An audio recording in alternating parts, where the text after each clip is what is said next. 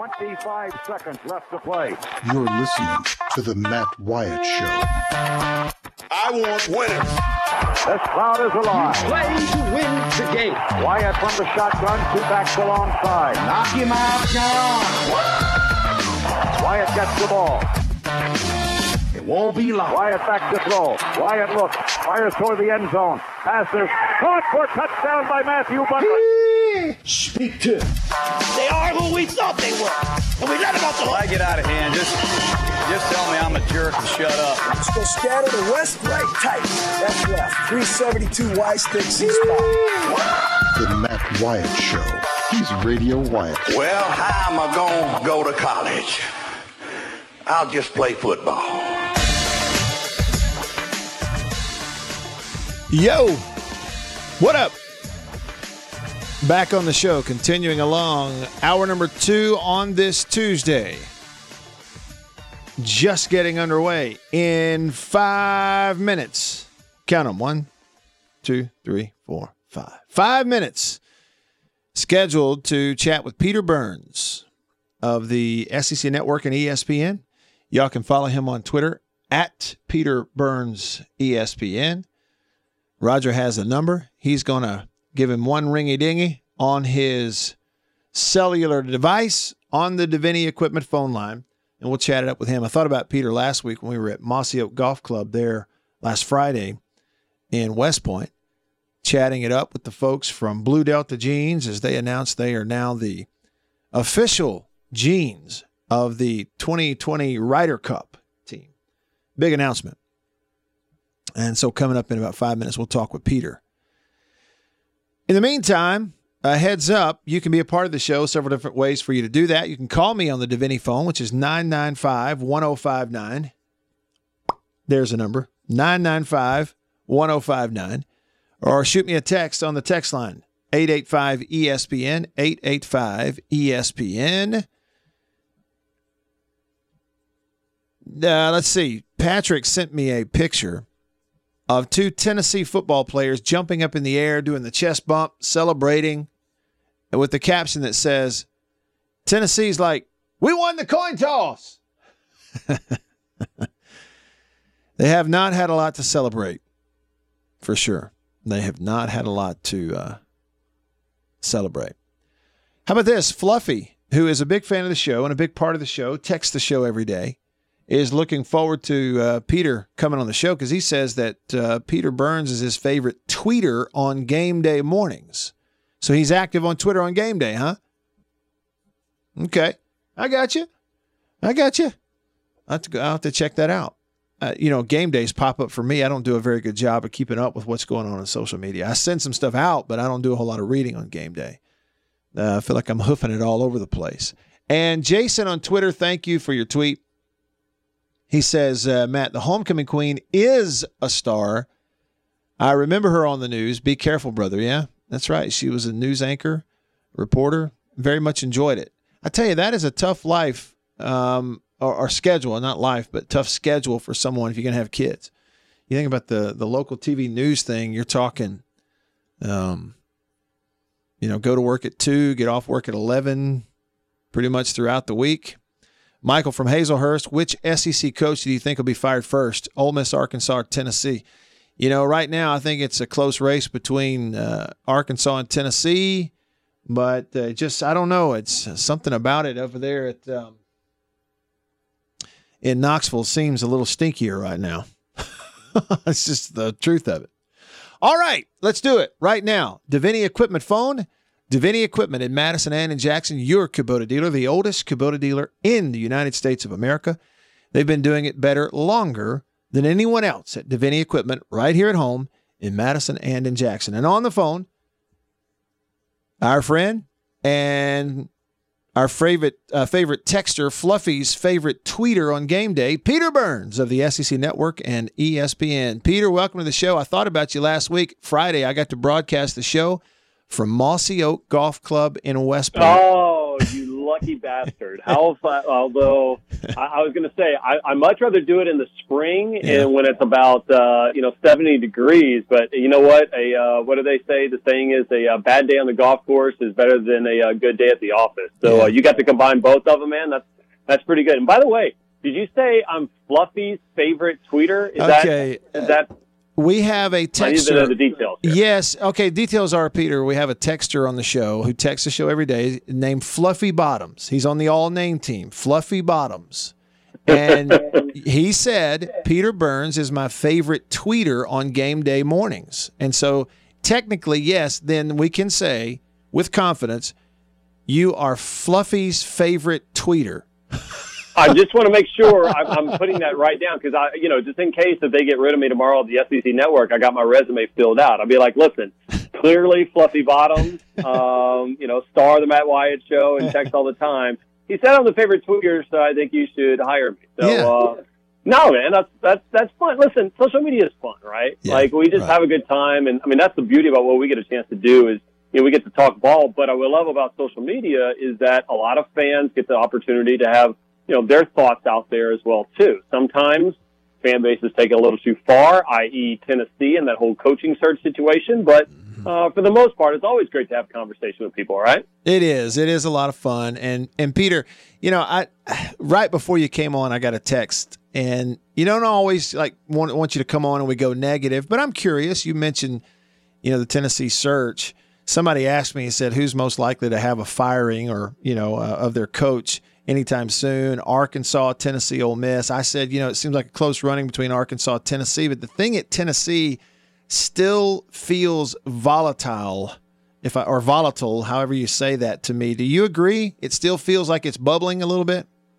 Yeah, a little bit, but here's the deal, right? Like I saw after the just absolutely horrific loss to Georgia State, I looked at the stands and I saw 90,000 people in Neyland. They were being loud as hell, and did I see a team that competed or a team that quit? Like Bobby Petrino's teams at Louisville flat out quit on him, right? Right. And at the same point, so did to a certain extent some of Butch Jones's teams quit on him back in the day. I never got that out of Jeremy Pruitt's team. Now, were they poorly coached? Well, yeah, you could argue that, especially defensively. I mean, I don't know why Jim Chaney, the offensive coordinator, on 4th and 1 is trying to run a end around. Right. But I saw effort. And again, I still go back and look at it as a volatile situation because how much that fan base and that program was kicked in the mud during the whole debacle that was the coaching search. Sure. Peter Burns on your radio right now. Y'all follow him on Twitter if you don't already. He's Fluffy's favorite tweeter, at Peter Burns ESPN. What do you think about Kylan Hill, the running back at State so far, the start he's gotten off to? He's fun to watch, isn't he? Yeah, I mean, you go back to last year, right? Remember when he jumped on the scene, we're like, holy hell, this guy, like you talk Bama running backs and you talk Fournette and stuff like that, and you're like, this Kylan Hill is a stud. And the question that we all had is, after about week 3, week 4, what happened? Where'd he go? Right. Why was this not consistent? And I think that's why we looked at it. We wanted him to be 100% this year because, that was a big part, that if you can get somebody to establish a run, that's only going to make it easier for guys like Tommy Stevens once they get healthier, Matt. You know it. You break down film as good as anybody. You get a good running game that's going to help, relax a little people, and you can pass the ball. So, to me, I want to see what he can do. And now this is where I throw it back to you. Where did he go last year? What was the situation that a lot of people aren't aware of outside of this Mississippi footprint about why was he such a factor early in the season and not late in the season? Yeah, and I think it sounds like a simple coach speak answer, but I really think this is legit, Peter. Number one, he did get a little banged up. He spent a couple of games where he didn't really play much with hamstring stuff.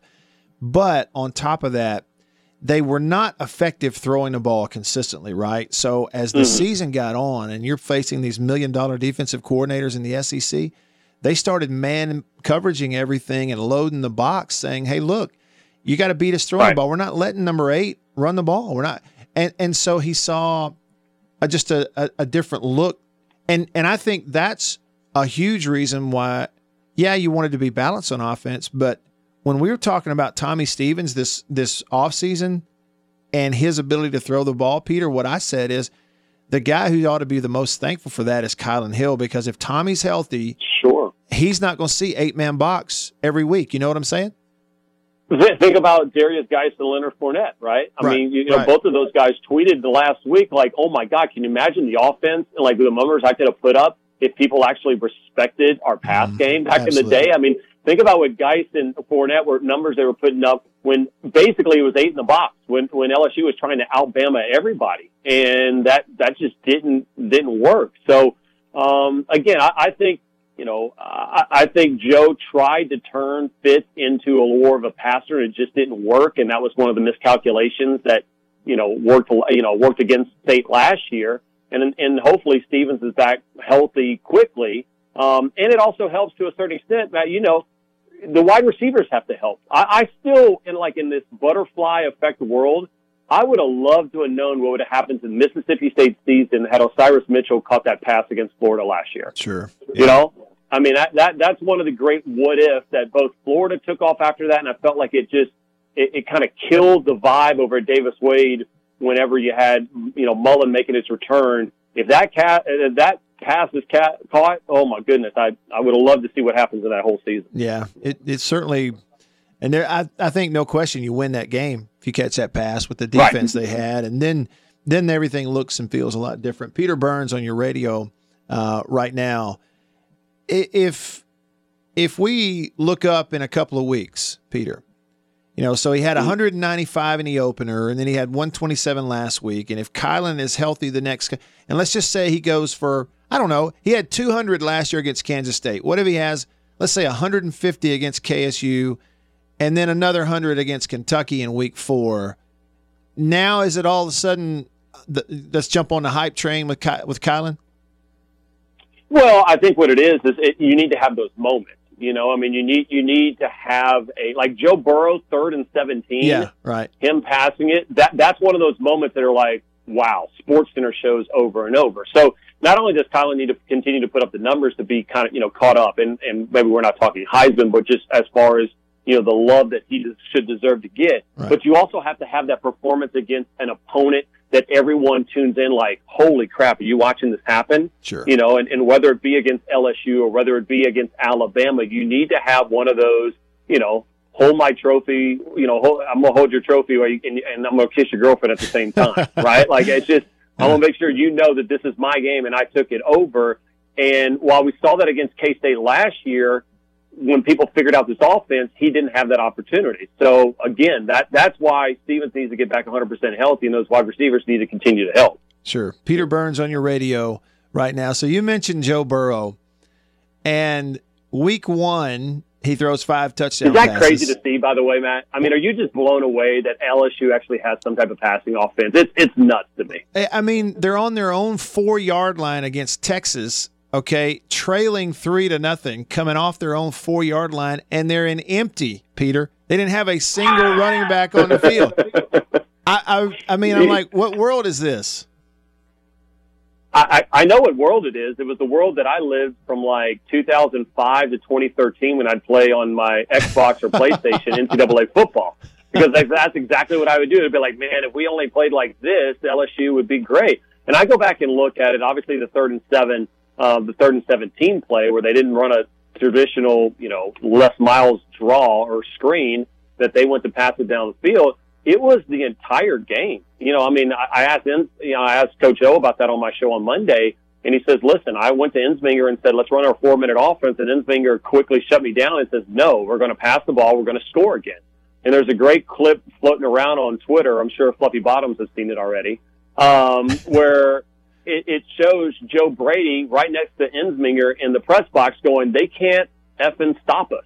Mm. And I'm like, guess what? They didn't. I mean, 3 straight drives after Texas got the ball and scored, LSU goes 75 yards to the house. You can't stop us. And that changes a little bit of, honestly, a little bit of the, equation or the calculus when it comes to what the SEC West is going to look like this year. Well, and we'll get back to Burrow, but as you talk right there, you're talking about what you saw from the coaches in the booth. I watched the film. I'm going to pop a video out there this afternoon on my YouTube channel. It's like a first half look because I think all the attention's going to what LSU did in the second half, but they did a lot of great stuff in the first half that helped them win the game. And one thing jumps out to me, Peter. I remember a couple of years ago when Dan Mullen and Mississippi State ran Ed Ogeron out of Starkville in that ball game, State and Fitz, and the whole country was going, oh, boy, look how outcoached this LSU staff is tonight in that particular game. I got news for you. Offensively and defensively, LSU outcoached Texas in that ball game the other night. And the question is, has Ed Ogeron flipped that script? Yeah, and here's the deal. I think Ed Ogeron, Matt, as you astutely pointed out, I think Ogeron wanted to flip this script back in 2016. Right? Remember there was this whole high-stakes poker game about the opening at LSU. Jimbo Fisher wanted $75 million, and LSU didn't have the money to give to him. They flirted with that for a couple years. Then they flirted with Tom Herman. And ultimately, I think what happened was Ogeron was in the running for that, as well was Lane Kiffin. I'm a firm believer that Lane Kiffin was going to go from Alabama's OC to Ogeron's OC at LSU. Well, guess what? FAU came together. He ended up getting that job. And so all of a sudden, Ogeron, who wanted to go to more of this offense in 2016 when he first took over, he's scrambling to find an OC late into the game because he thought he had Kiffin. So he says, all right, who's the best guy out there? Matt Canada? Sure. I don't know much about him, but let's hire him. Well, Canada and Ogeron are two headstrong guys. It's oil and water. It doesn't work out. So that kills that year. The following year, they'll bring Ensminger in. And Steve's a trusted guy, but he didn't have kind of that 2019 version of offense. So then they brought in Joe Brady, and that's the difference maker right now. And again, I still don't think, here's the deal, Matt, I don't know how you believe it.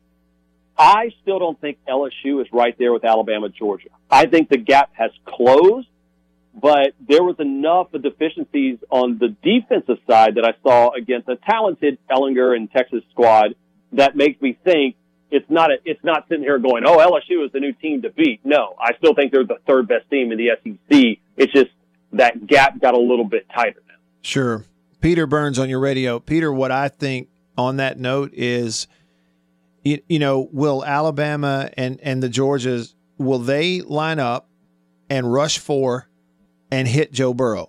If they do, then they're going to have success. But if they don't, I think Burrow and those receivers are going to make some plays and makes those games interesting. And with that said, that's kind of my next question for you is, given the landscape of the SEC, this is sports and it is about entertainment. And this Joe Burrow story, this is exactly what you and everybody at the SEC Network need right now, isn't it? I mean, you need this story. Well, I'll just tell you, as a Baton Rouge kid, absolutely need that. It's been left at the altar of, hey, the offense is going to look different for about a decade now. Right. That has changed. But, yeah, I got to be honest with you, Matt, and I've said it on my radio show. I think Alabama and Georgia are seeing completely boring football teams this year. Right. And that is the ultimate sign of success, right? Where you're so good that I'm like, there's nothing that really intrigues me about your team. And again, that to me, Alabama's going to be great. We're not going to really see them be less than a probably 20-point favorite, maybe until they play State, or maybe it might be the LSU game. But to me, Georgia and Alabama are boring teams. The teams that are more interesting to me are State. It's Rich Rodriguez trying to figure out this offense, and Mike McIntyre has Ole Miss looking better on defense. I mean, what Tennessee is doing. Those, to me, are the better intriguing storylines than what Georgia and Alabama are doing right now, just simply because I think that they're that solid of a team. Sure.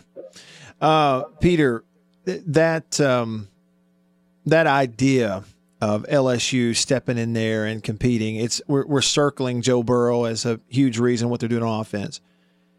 And I'm looking at Felipe Franks at Florida. He's playing better. You look at what he did this past weekend. Of course, it's UT Martin. But in the preseason,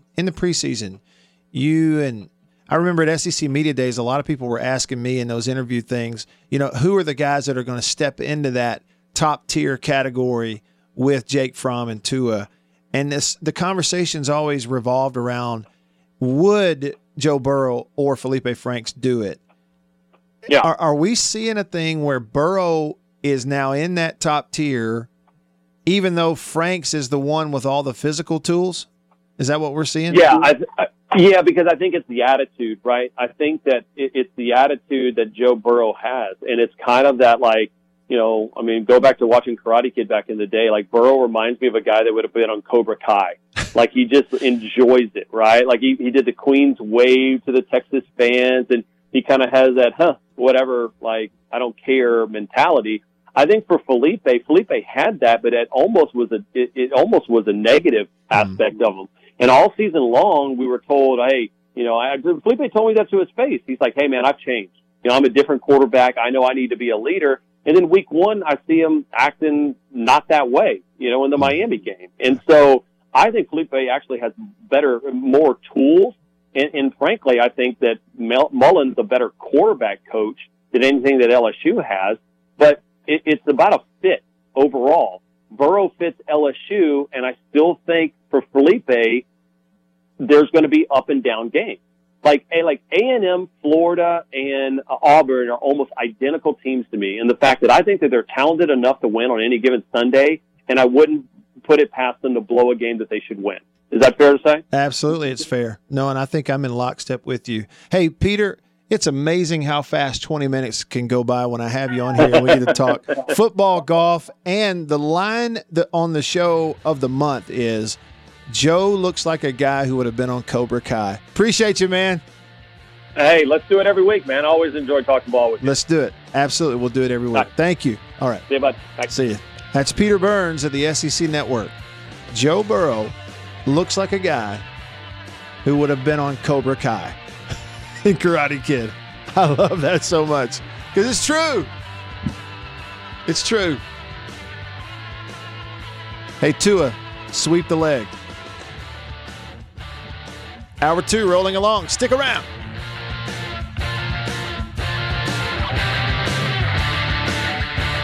You're listening to The Matt Wyatt Show.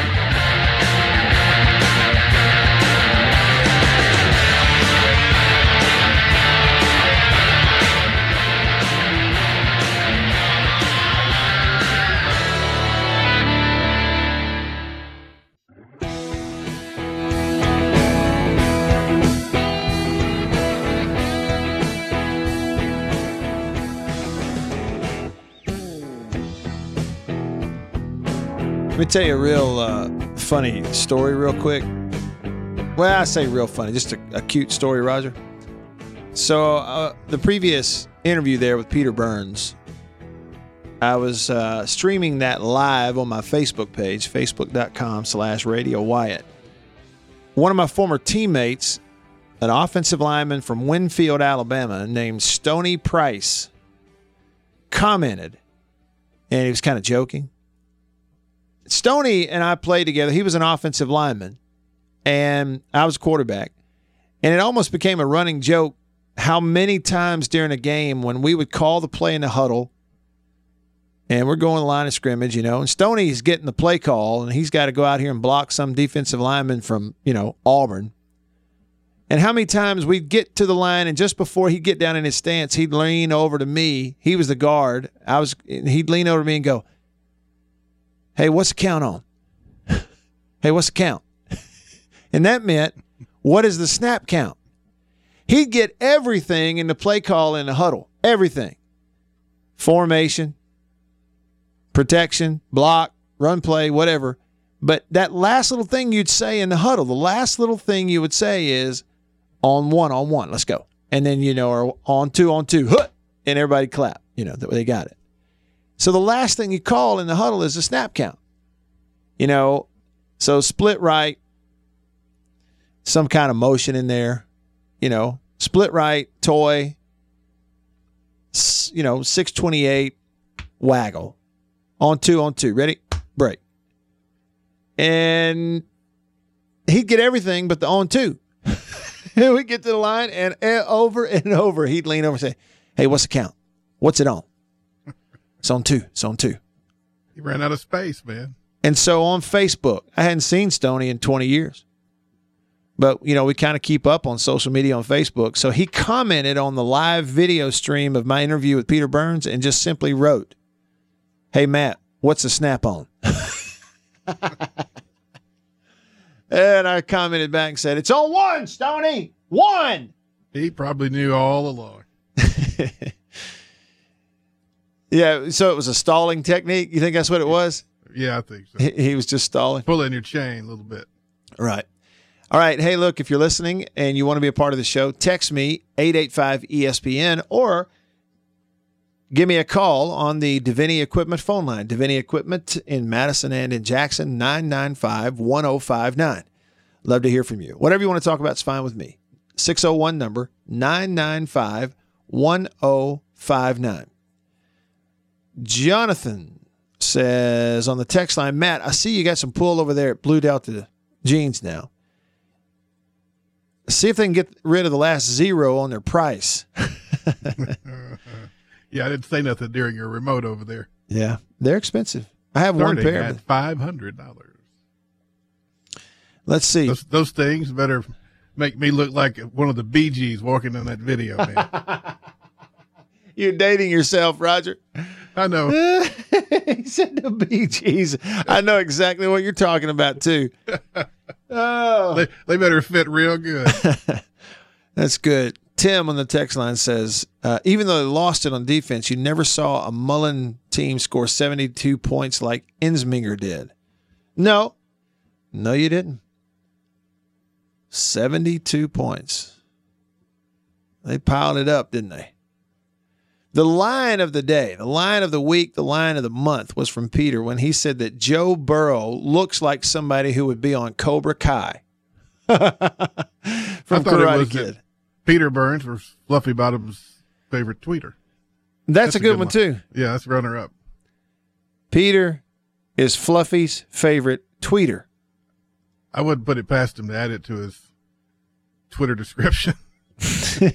He may put it in profile there. Yeah. Look, they really got excited about that on Twitter too. Guys who listen to the show. The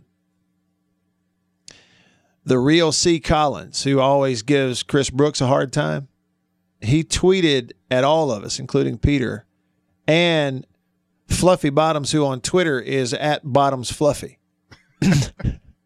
Somebody had the other one. Who knew? Right. He tweeted and said, Peter is a man of the peoples. Which people? I don't know. The man of them nonetheless. That was his tweet. And then Real C followed it up and said, easy answer, Peter and Radio Wyatt. You going to name your kid Joe or Philippe? Or Felipe? How about Joe Felipe? Yeah, it depends. Jose Felipe.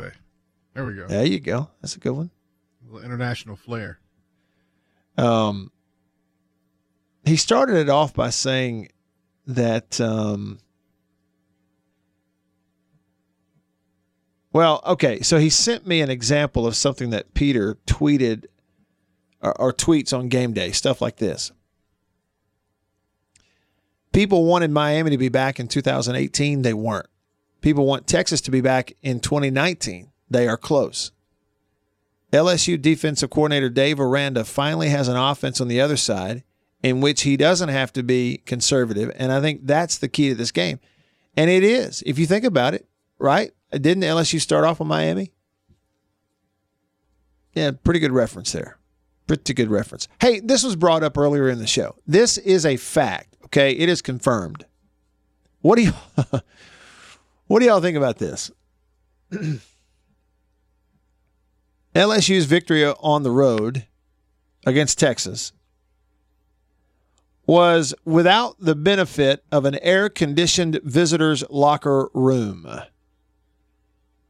So Ed Ogeron has confirmed it to reporters that in the 45-38 win, what does it say here? It says it wasn't great, but it was better. At least we had air in there at Louisiana Tech. The temperature at kickoff was upwards of 95 degrees. Several LSU players had to leave the game due to cramping and other injuries.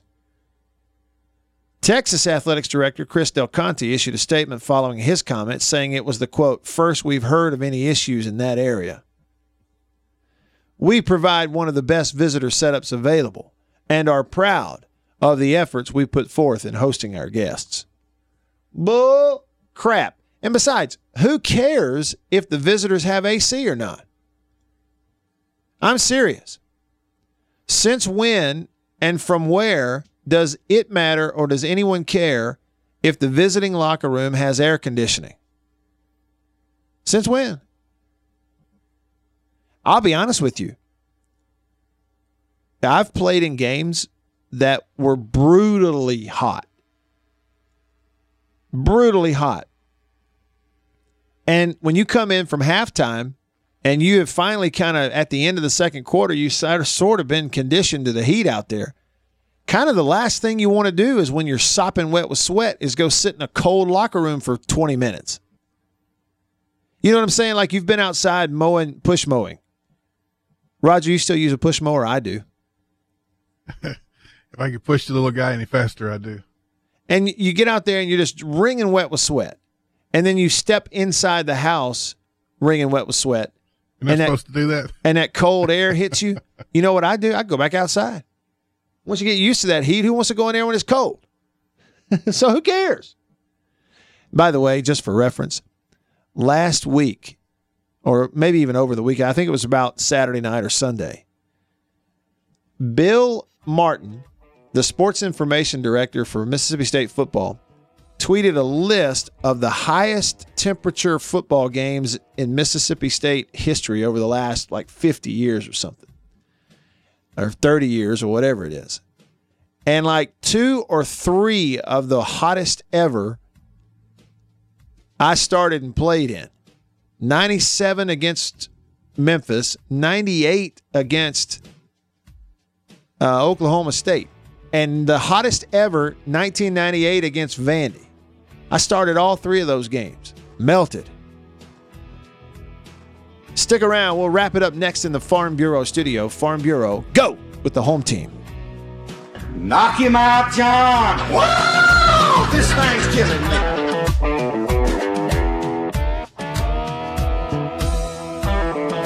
You're listening to The Matt Wyatt Show.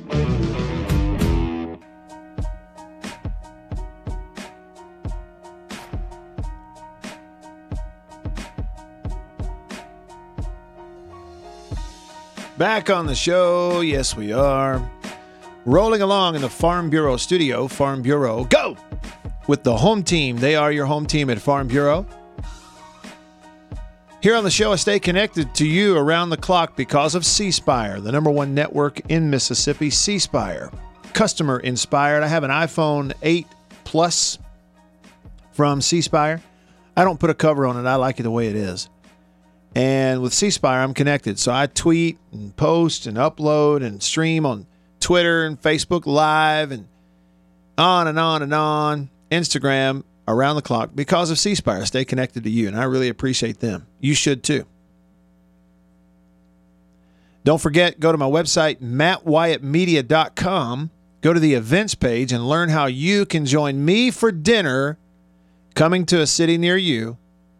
Join me for dinner, and we'll talk football, and we're going to watch film together. Yeah, it'd be like being in the coach's room. Let's do it. So again, mattwyattmedia.com. Go to the events page. Coming to Jackson at Char Restaurant on October 3rd. Coming to Vicksburg in just a few days, September 19th. See y'all then. Okay, all right. The text of the day, Roger, goes to Jonathan. You see what Jonathan texts me? Is it give him something we could say on the radio? It is. He said, I just had the best laugh at you. He said, not only can you not tell what Coach O says, you're having problems reading the transcript. We're going to need to win on the road, man. This was good for our team. Obviously, I can say it's good because we won the game, but, there was some adversity that hit. That crowd got loud. That team kept on battling. We had to battle. We're going to look at the tape, see who's battling in key situations. We had to make plays. We made plays on offense. We didn't make many plays on defense tonight. Apparently, I've been down to Louisiana, and if I understood every word. I understood it fine. I watch Swamp People without the subtitles. Attaboy. Attaboy. All right, Davini Equipment phone. Terrell on the Davini phone. What's up, Terrell? Actually, trail, like trail mix. Okay, trail. Okay, That's my fault, gotcha. Trail. I misspelled it on there. No problem. Oh, it's okay. Yes, Matt, I'm listening to you talk about locker room, and I'm not sure if you caught Mike Leach on game day Saturday. And maybe you have. I have. And, okay, so you know about the whole Mississippi State locker room. And he's exactly right. Now, there are some people, Trell, that are saying, oh, it wasn't that bad and all this kind of stuff. Look, when Mike Leach was the coach at Kentucky in the 90s, I played against him twice. He was coaching at Kentucky in 97 when they came to Starkville, and then again in 99. And both the home and visitors' locker rooms in those years were in that M Club building that's still standing there underneath the big scoreboard in the south end. And here's the thing about it, Terrell. In the home locker room wasn't that much better than what he described. I'm being honest. In the 90s at State, our home locker room was just on the other side of the building from the visitor locker room that he's describing. In our home locker rooms, it's just a room that's kind of nothing special about it, with just lockers in it, basically. And they were talking about air conditioning. I don't know. Remember if we had air conditioning or not? And so we had lockers, and we did have a bathroom with showers, but they were small and whatever. Look, so I'm not surprised at all that on the other side of the wall, where the visiting locker room used to be, he's saying, I loved it when he said that, he talked about the toilets and the 2 rolls of toilet paper. I think he's exaggerating. There were partitions around the toilets. They didn't expect people to sit on the toilet in the middle of the locker room with everybody looking at them, okay? But when he said there were no lockers, I guarantee you there were no lockers in there. He said he counted 32 nails in the wall. I totally believe that. Right. I totally believe it. And you know what the funny thing about that whole segment was? What's that? At the end, he said he actually liked it. He said it was a stroke of genius. Absolutely. Right. We're not. It's not our job to make you comfortable. Your job is to, play and go home and be comfortable. We're not here to make you comfortable. You're the visitor, And here's the thing, Trell. The visiting locker room was in that same room that he's describing up to about 3 years ago. That's the truth. Oh, really? Yes. When they built the new north end zone at Mississippi State and got it finished in 2014. The first year they opened it in 2014, the home locker room was in the new north end zone. But only like in the last couple of years did they open up the visiting locker room in the north end zone. Up until then, it was still down there in the south end in that old M Club building. So, I'm sure it was a little better though. Well, a friend of mine, he played at Mississippi State, Justin Jenkins. Oh yeah, great guy. Great guy. Yeah, I'm gonna have to talk. I'm gonna have to get some more detail about those experiences in the locker room. Yeah, see what he tells you about it. Hey, and thanks for calling, Trell. Call me anytime. All right. All right. All right. Enjoy the show. Thank you. All right. Thank you. I mean, and look, LSU's locker room, visiting locker room, the years that I played, he's right. Mike Leach described that one, the one at LSU, as there are these fizzing, hissing pipes above your head in the locker room. They are. Smells.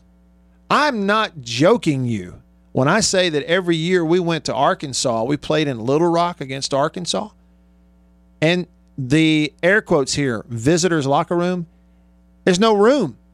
You're not in a room. They walk you through a tunnel and you take a left up under the stands and you're sitting up under the stadium out in the concrete. Your managers got there and they would put up these big, it's almost like a light stand and hook sheets and stuff to it to give you a little privacy. You're just out in the open air, basically up under the stadium in the concrete. That's where you got dressed, playing SEC football in Little Rock. To this day, it's that way in Little Rock. And you be sitting there in Little Rock at halftime, getting your pointers, and something dripping on your head. You look up, all in the world it is, somebody spilled their beer about 50 rows up. It's dripping on your head. Yeah. I mean, that's so. This whole thing about visiting locker rooms, only recently has it become faux. Wait, not faux.